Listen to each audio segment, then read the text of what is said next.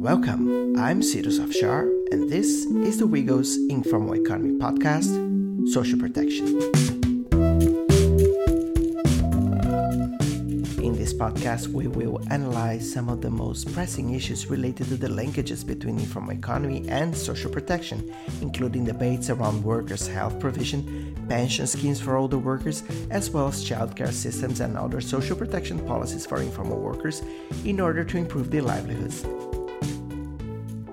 And in this month, we go back to the ground to understand how the livelihoods of informal workers are being affected in two of the countries in Latin America most hit in the region by the COVID-19 crisis, Mexico and Peru. We invited two guests who are working closely with informal workers. From Mexico, Tania Espinosa, Mexico City Focal City Coordinator at WIGO, and from Peru, we bring Carmen Roca, Lima Focal City Coordinator, also from WIGO. They will analyze the main challenges on the implementation of the emergency cash grant policies to protect informal workers' income, the problems of government responses, and some of the possible solutions to address these issues. And now, let's hear our talk with Carmen Roca and Tania Espinosa. Carmen and Tania, welcome to our podcast. Thank you very much for having us, Cyrus. Hi, Cyrus, Tania. Thank you for having us. Now, Carmen, let's start with you. In Peru, the government has approved an emergency cash grant program for vulnerable people of about $110 or 380 soles. Then they extended it to informal workers. How was the government able to make this grant reach informal workers? And what were the main problems that emerged in the implementation of the policy? Yes, Cyrus, there was a cash grant that was announced at the beginning of the lockdown, and it responded to a general claim of support for people who earn their living on a daily basis. However, that first grant was supposed to reach only people living in poverty or extreme poverty. And although it had a good intention, it didn't realize that the directories that the government has available for people in poverty or extreme poverty are very good for rural areas. But in this case, we needed the grants to reach people living in cities. And the directories were of really poor quality for urban areas. So a lot of people with which we work, and in general, there was a claim that the grant was not reaching people who needed it. So we did a lot of advocacy locally. It was needed to have something for informal workers. So what the government announced after probably 3 weeks or a month was that there would be a second cash grant for independent workers.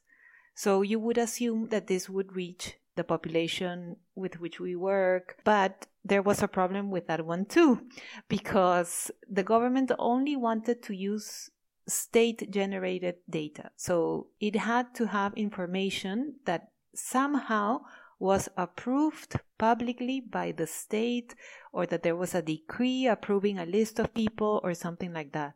So none of the registries of associations was used, but the information that government had about who is on payroll, either private or public payroll, who has a contract with the state, and people who were beneficiaries of other social programs, the regular cash grant program for the poor or the non-contributory pension plan, they could not have this grant.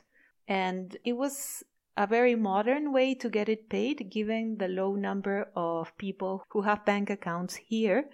The way it was established was that you go into a website, you type in your national identity number, and you get a message whether you're a beneficiary or not. If you are, you get a code, and you can input that code, you can enter it at any ATM or at a bank teller.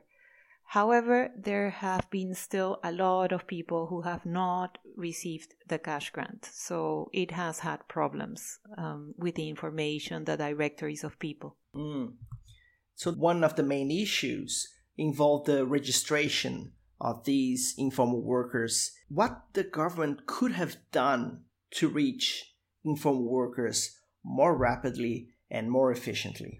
So the things that we were proposing, Cyrus, was the use of the lists of associations that are actually registered with the state. There's a national registry here, a public registry where everything is registered.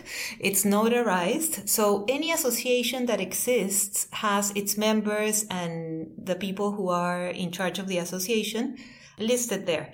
So it's public data in the sense that it's official, but they didn't want to use that. We also have lists of street vendors, shoe shiners, market workers, market porters, and other sectors at municipalities, because it's the municipality that issues the license for these workers to be able to operate, or the municipality has the association registered. Waste pickers as well. So there should not have been an issue for using that data, but it wasn't used because it wasn't considered to be official, because it wasn't ratified, as I said, through a decree or something like that. We also talked about the possibility of having workers register voluntarily at that moment in a tax scheme that's a very low tax to be paid monthly.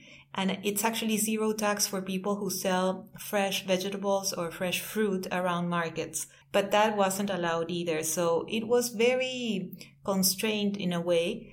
And that's why so many people were left out, because maybe they are not part of the databases that government was using. It was supposed to reach 780,000 people. We don't have the figures of how many people have actually cashed the grant so far. But as I said, there were real problems in reaching everybody who should have gotten it. And in any way, the cash grant has been issued only once, so you could get it in 2 payments or in 1 payment, but it's supposed to last for a month. And our lockdown, we are in day 102, I believe, today.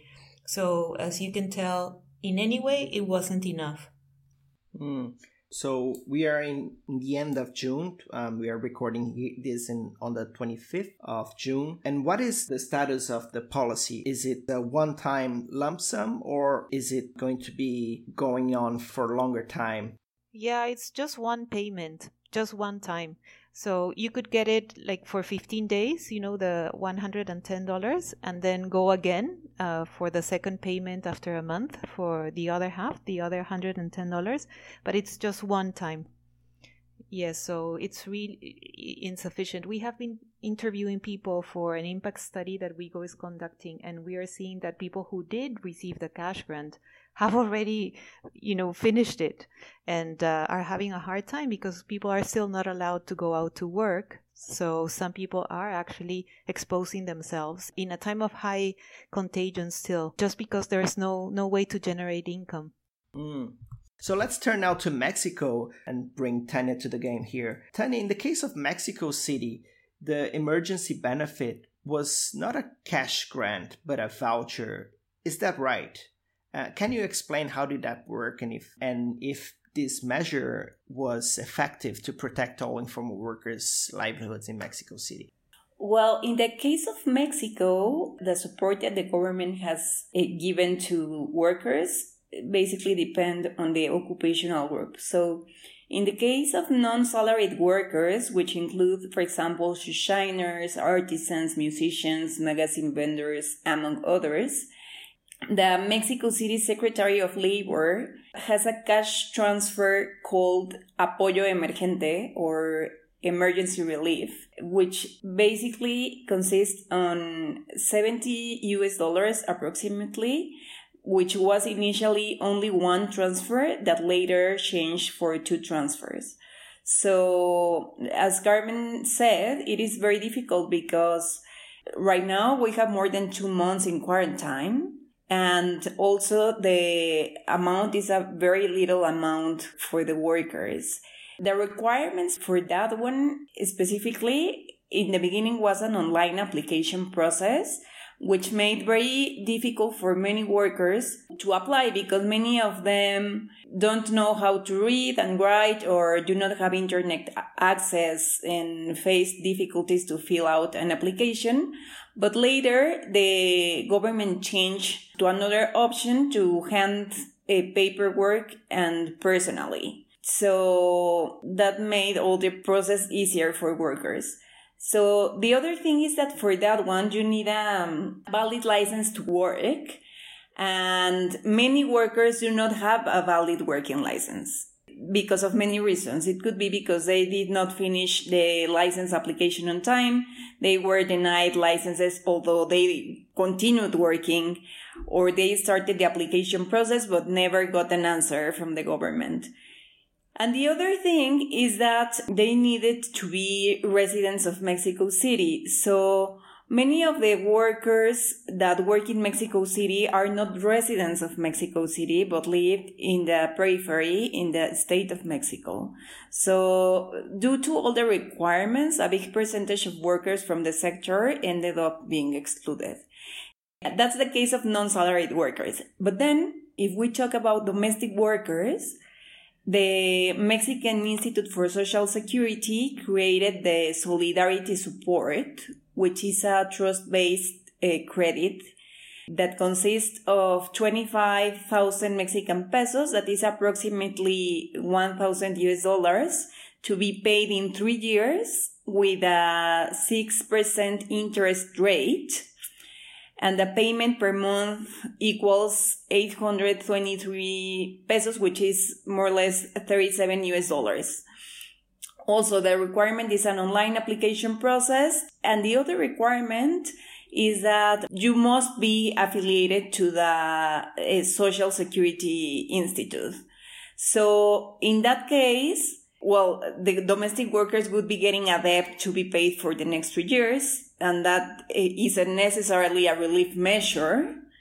The other thing is that according to the National Census of Mexico, there are 2.3 million domestic workers, and only 22,000 are affiliated to the Social Security Institute. That means that only 0.9% of domestic workers are eligible for the credit. And until June 6th, only 2,000 domestic workers actually access the credit. So it is a very small percentage. And then the other thing to say is that if they have to be paying 823 Mexican pesos a month, it could be a significant burden for workers because for many of them, that's an average weekly income. And then for street vendors, also the federal government launched a 100,000 trust-based credit. In that case, it's also 25,000 pesos with 6% interest rate to be paid in 36 months. And there, the objective is to encourage the tianguistas or the street vendors to stop working, in this case in Mexico City, and avoid agglomerations. In that case, they have 3-month grace period, and at the 4th month, they have to start paying. The requirements are, first, to have 6 months minimum of operation and located in the 16 municipalities of Mexico City. They must be registered at the municipality. Yeah, and here is important to say that the Mexico City government stated that a census was made by the hand of the 16 municipalities, and it was clarified that the credits were going to be given directly to street vendors and not through the leaders of organizations of street vendors. Well, the challenges are that the mechanisms to actually reach workers are questionable. Then, according to the government, the census was carried out, but MBO leaders in different municipalities announced that none of their workers were contacted or included in the census. Also, there is no further information on how the credits were distributed or how many tianguistas actually got it. Wow, that's very interesting. These loans, they don't really protect in a sustainable way the informal workers' livelihoods, right? Because you're relieving their livelihoods for some 3 months, but then after that they will carry a burden for quite a few years that not necessarily they will be working the same as before, right? Exactly. And I have another question for you, Tanya, about this case of Mexico City. So in the case of Mexico City, if I understood correctly, the policy is not from the federal government, but it's from the municipality. What were the main issues of not having a national-wide policy instead? So in the case of Mexico City, you have a mix. So you have, for the non-salaried workers, a program of cash transfers that was stated by the Mexico City's government. And you have, for the domestic workers and street vendors, the credits stated by the federal government. So, for example, here we could see that the credits for domestic workers and street vendors started very late. So, for example, just in May, they were announcing that these credits were going to be available for them. But by then, there could be more than a month that they were not able to work. So they didn't have basically money to survive. So, yeah, there is a lack of a national-wide policy that protects the whole group of informal workers in the country. What we have noticed is that basically each state of the republic, we have 32 states, adopted different measures. So basically it depends on the government of the state to protect the workers or not, because at the federal level that wasn't happening. And what happened was the credit support, which, as I said, is not necessarily a relief. Now Mexico is currently, now we are in June, end of June, Mexico is one of the countries in Latin America currently facing an increase in cases and deaths. Are there any perspectives for a national-wide emergency cash grant policy to be implemented? And if not, what have the informal workers movement have been demanding to push the government to better address to their needs? So, yes, there is an initiative that has been pushed by the legislative power and also by a coalition of organizations requesting the president to adopt a national policy of emergency cash grant that the amount would be the same as a monthly minimum wage, which is more than what they are receiving now locally. The proposal basically states that this amount should be given to the workers that lost their income. It could be formal workers, but also informal workers. And also they are proposing to have like very easy requirements and also to make it urgent, like urgent delivery. Yeah, this is a proposal that has been pushed, but I haven't seen any will from the federal government to adopt it. Also, it is important to say that it has been stated that there is a viability to do it because it would be only 1% of the income of the country. So, yeah, that's what we have. Okay, well, thank you, Tanya. Carmen, what about in Peru?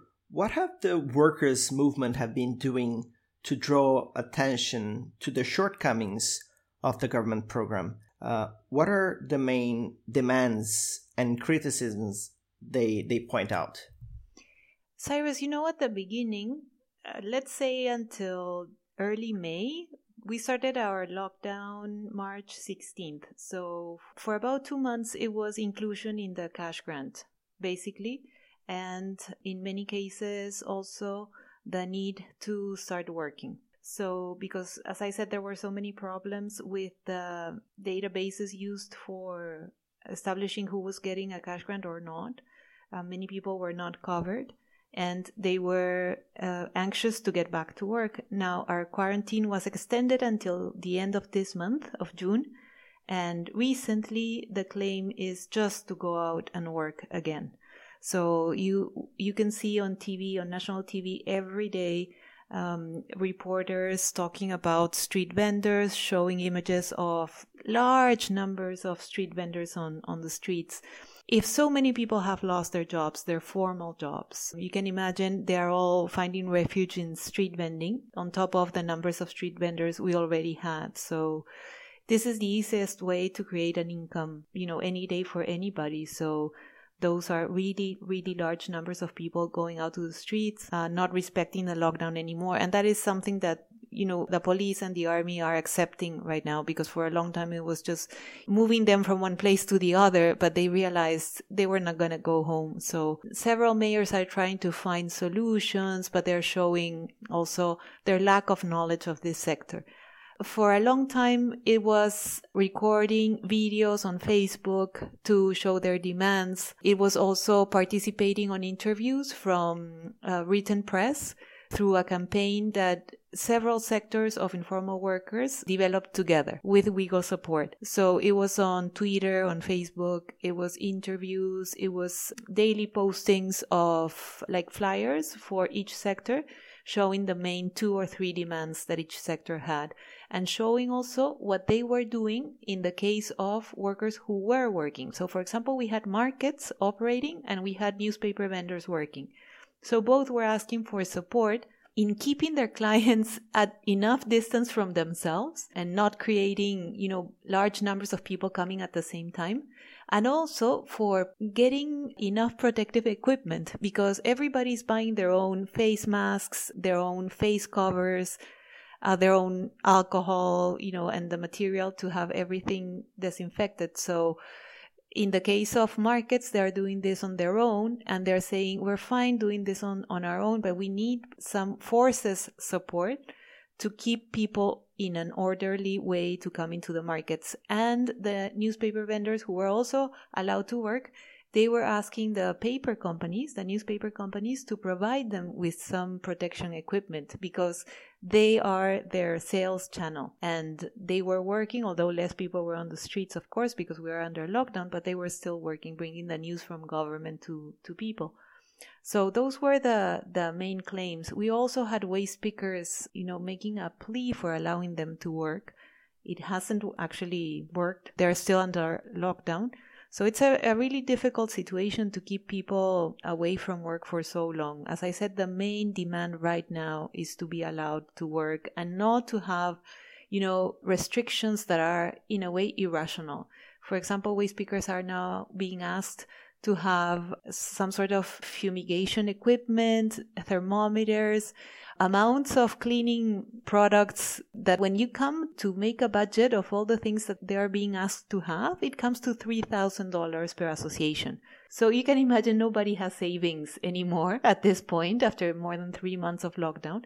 And it's impossible to go out to work with those demands. On top of that, they're being asked to have a tax number, and that means going to the tax office and doing the process to obtain one.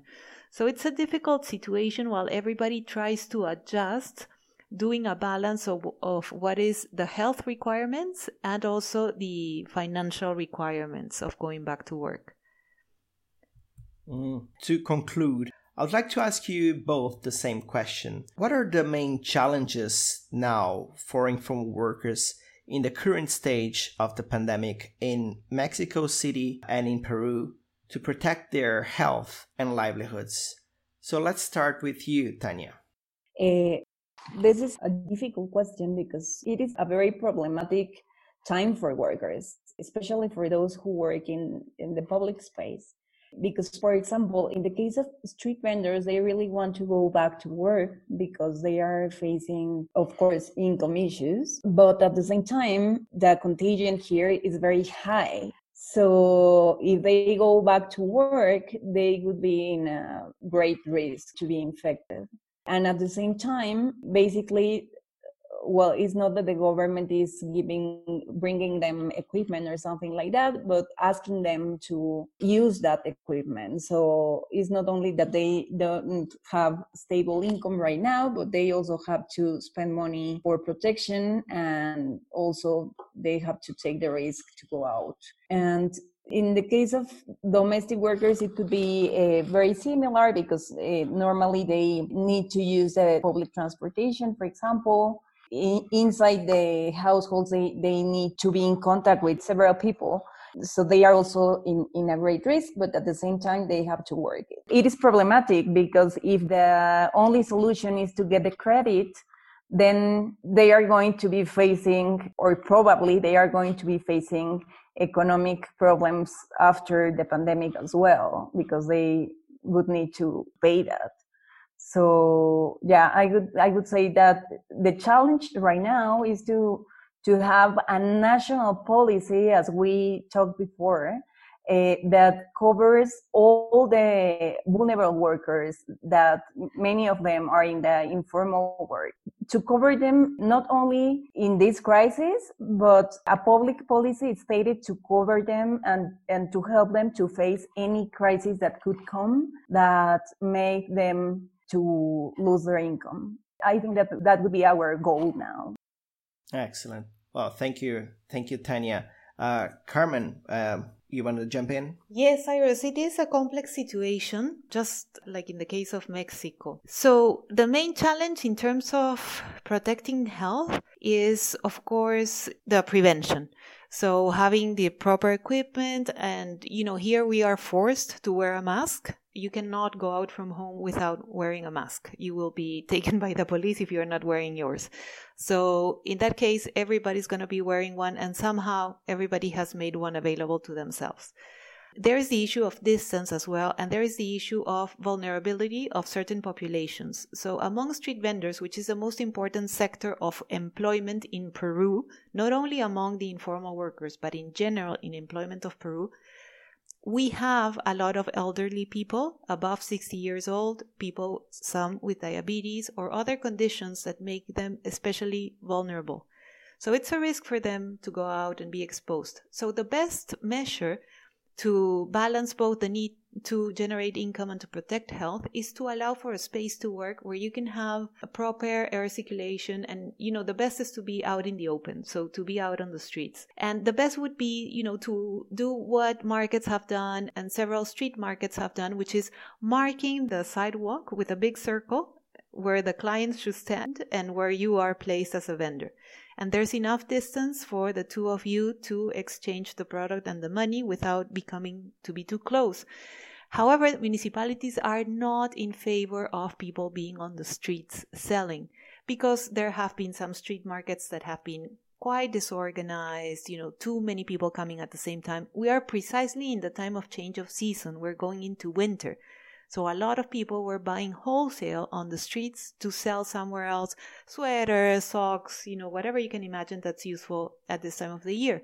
So we need these to be organized for people to be preventing infection, but also being allowed to work. And the same applies to markets also. Markets have been operating, but only to sell food items. So, the other stalls should be opening soon. Apart from that, the big challenge, as I said, is, being able to operate. The big challenge for the people that we are talking to right now is that they have depleted savings, and any amount they had in working capital has also gone. So actually having some access to a small loan, and I'm talking about as small as maybe, less than $100. Being able to access that capital would make a big difference, because you could buy some merchandise and start working. And that's all they need. Everybody that's talking to us is saying, how are we going to start work again? If we don't have enough money, everything we have we're using for food, and, food baskets that we have received are what are saving us these days. So, it would be great if these big programs to recover large enterprises could be adjusted and have something special for the very small self-employed workers who are on their own without capital, but will be going out to work again. So that would be something that could help as well. Tania and Carmen, thank you very much for your time and for agreeing to participate. Thank you very much, Cyrus. Thanks, Tania. Thanks, Carmen. And if you want to learn more about the government responses to the COVID-19 crisis to protect informal workers' health and livelihoods in Mexico City, Lima, and in other parts of the Global South, we will leave some links at the description of the episode. If you liked this episode, we recommend you to listen to our mini-series on the COVID-19, episode 13, 14, and 15. And don't forget to subscribe to our podcast on Apple, Stitcher, Spotify, or wherever you get your podcast. I am Sirus Afshar, and this was the Informal Economic Podcast, Social Protection. See you next time.